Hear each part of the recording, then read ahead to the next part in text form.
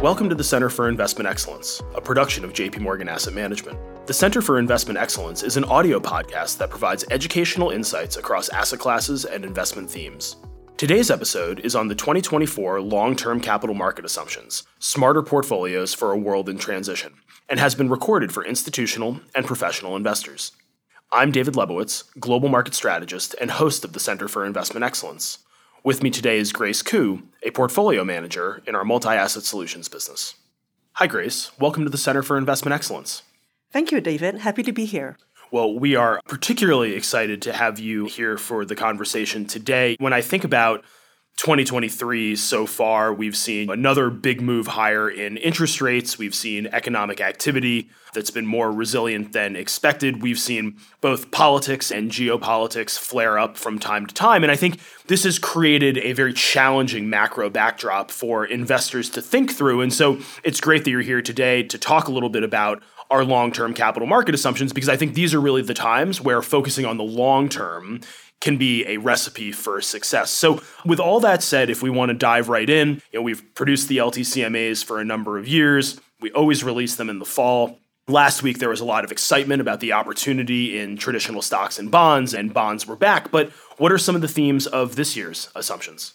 So we are very excited to be doing this for the 28th year at this point. And this year's theme that we have in the capital market assumptions is smarter portfolios for a world in transition. Clearly, a lot is happening in the macro environment currently. There is transition in the economy. There is the policy transition that we see moving from a negative interest rates to more positive and now more positive real rates as well.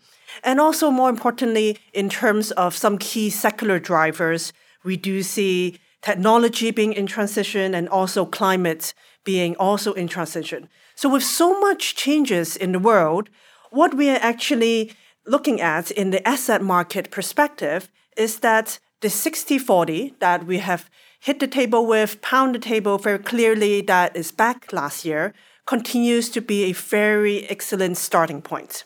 If you look at the forecasted return, we are looking at a 7% 60-40 return. It is slightly lower than last year by 20 basis points, but if you step back, 7% over a long run is a very attractive proposition. But then one shouldn't stop there. One of the things that we're looking at as well is suggesting investor to one, not shy and hid in the cash asset, but one need to extend. If you think through about the forward-looking expectations of returns, if one stays within cash for the next 10 years, you may have 33% returns. But if you actually invest in a 60-40, you can reach towards almost 100%. So you're leaving a lot of returns on the table if you don't actually reach out. And more importantly, one can even go further and includes alternatives as well. So as the capital market assumption comes together, we have definitely this theme about expanding the opportunity set and also enhancing with active. As we build in more of these different opportunity sets, active management becomes a call, clearly within alts, but also in public markets, within active equities, within a multi-asset context, in asset allocation, are all very good ways for us to manage this transition that we speak about earlier. Well, that was awesome, and thank you for the 20,000-foot view. I know we're going to peel back the layers of the onion around some of the assumptions themselves across equities, fixed income, alternatives, but let's start with the outlook for growth and inflation. So we've obviously been in this world of inflation, unlike levels a lot of us have ever seen. What's the long-term thinking about the outlook for growth and prices? So on that front, it's clearly something that is very important in our conversation as we develop this long-term view. On the growth front, what we're looking at is actually better developed market growth. We spoke about the technology transition, and actually one of the key themes coming out is the productivity upside we see from the AI development and automation. And that we feel is going to boost the developed market by 10 basis points, which can be conservative at this point. But I think if we are right on that, it will be a journey that we're likely going to persist and move forward. And there are other elements that are clearly on the policy perspective that can even boost growth further. For example, that energy transition we spoke about in European countries that can give it another boost as well. So for developed market growth, we do actually see there is some upside compared to prior years. In the inflation perspective, it's clearly something that we saw a spike in prior months and years, but then I think what we have seen is we turn a corner. We are now moving towards a decline, and that will likely persist, especially in the US that we have saw pretty good, solid transition towards lower inflation, towards what we feel is more fair in the long term. But that transition itself is also bringing some nuance in terms of international aspects in the inflation front. Clearly, Europe was in a disinflationary environment for quite a while. We do think they're going to come out of that hole. And more importantly is Japan. Japan is clearly now finally, I think with more convincing evidence, that it is turning a corner towards more positive inflation.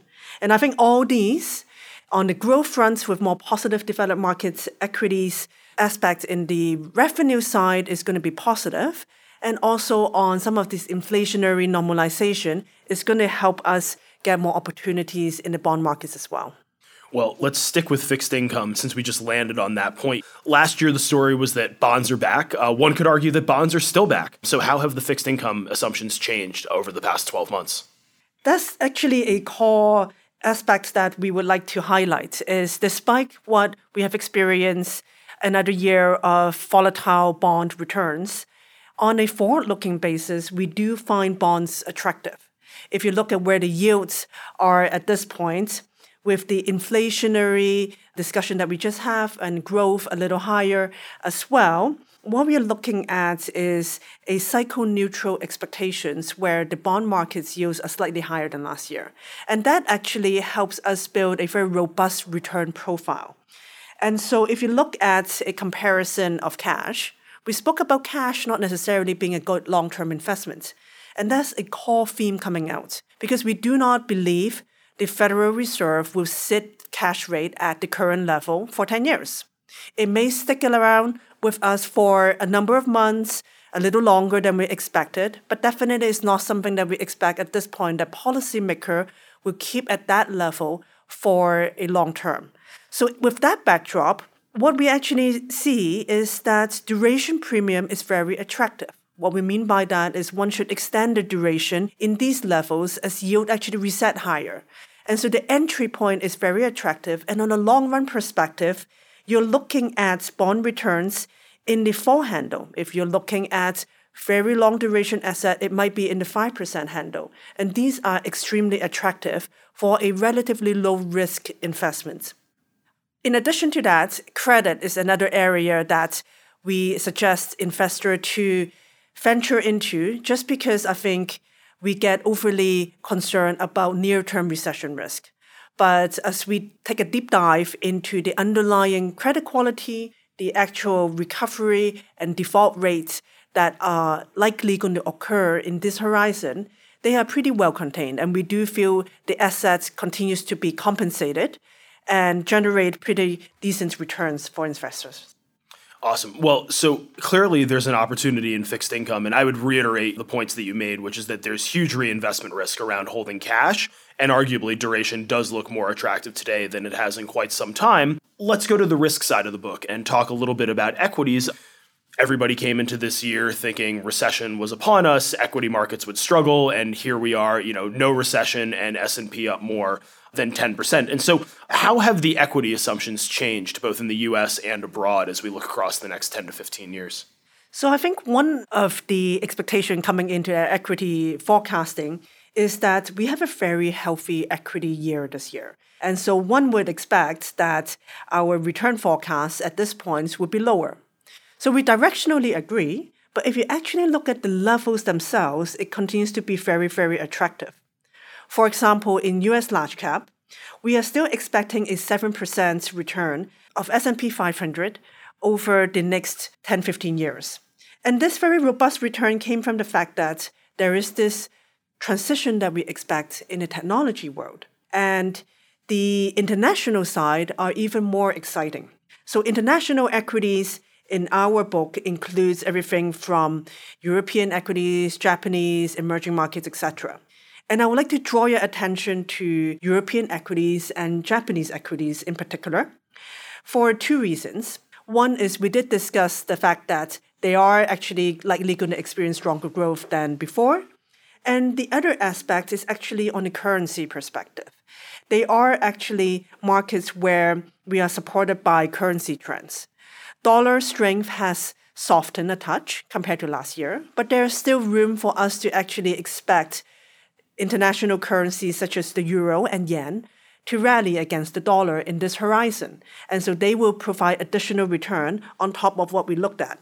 So if you look at the EVA complex, in dollar investors' view, we are looking at returns in a 9% handle, which clearly is very attractive as a diversifier in addition to US equities. So one can question where are we actually going to fund this investment from?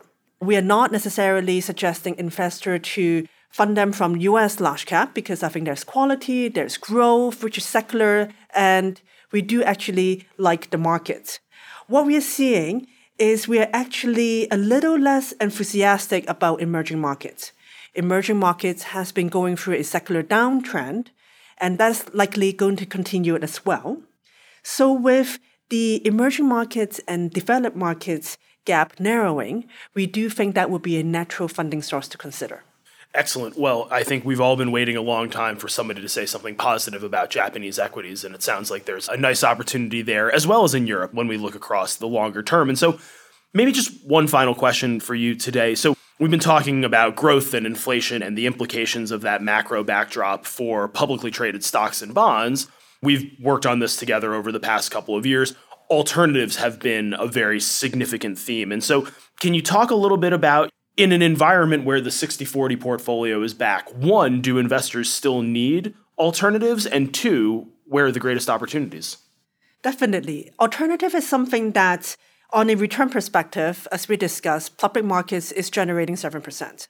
So alternative still provides attractiveness in two areas. One is diversification. As we discussed, part of the macro backdrop is this transition. There's a lot happening at the same time in the short-term horizon. And as we transition, this path may not be as smooth as we would like.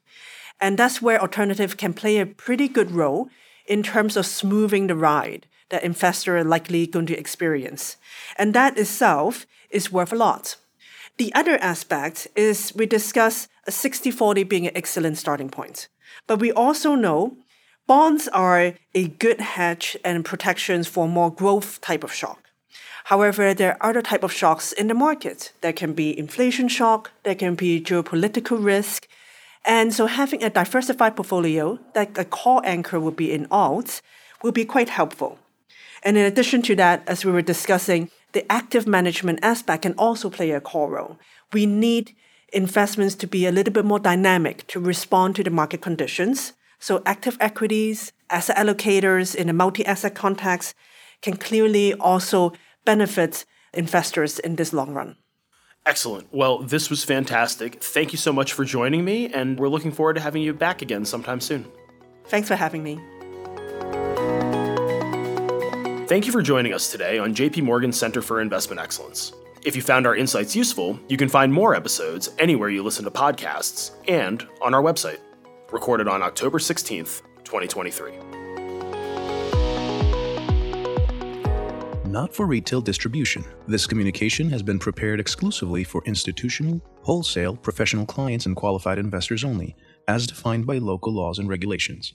The views contained herein are not to be taken as advice or a recommendation to buy or sell any investment in any jurisdiction, nor is it a commitment from JP Morgan Asset Management or any of its subsidiaries to participate in any of the transactions mentioned herein.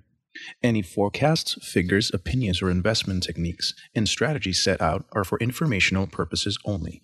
based on certain assumptions and current market conditions, and are subject to change without prior notice. All information presented herein is considered to be accurate at the time of production. This material does not contain sufficient information to support an investment decision, and it should not be relied upon by you in evaluating the merits of investing in any securities or products. In addition, users should make an independent assessment of the legal, regulatory, tax, credit, and accounting implications, and determine together with their own financial professional if any investment mentioned herein is believed to be appropriate to their personal goals. Investors should ensure that they obtain all available relevant information before making any investment. It should be noted that investment involves risks, the value of investments, and the income that may fluctuate in accordance with market conditions and taxation agreements, and investors may not get back the full amount invested. Both past performance and yields are not reliable indicators of current and future results. JP Morgan Asset Management is the brand for the asset management business of JP Morgan Chase & Co. and its affiliates worldwide. Telephone calls and electronic communications may be monitored and or recorded.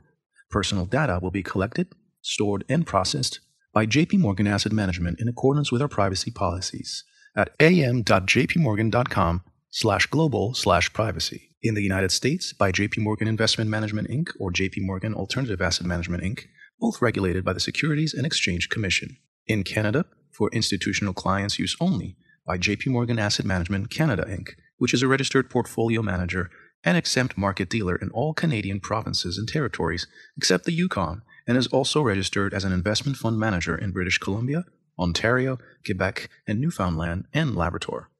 For U.S. only, if you are a person with a disability and need additional support in viewing the material, please call us at 1-800-343-1113 for assistance. 2023 JP Morgan Chase & Co. JP Morgan Asset Management, 277 Park Avenue, Floor 8, New York, New York, 10172.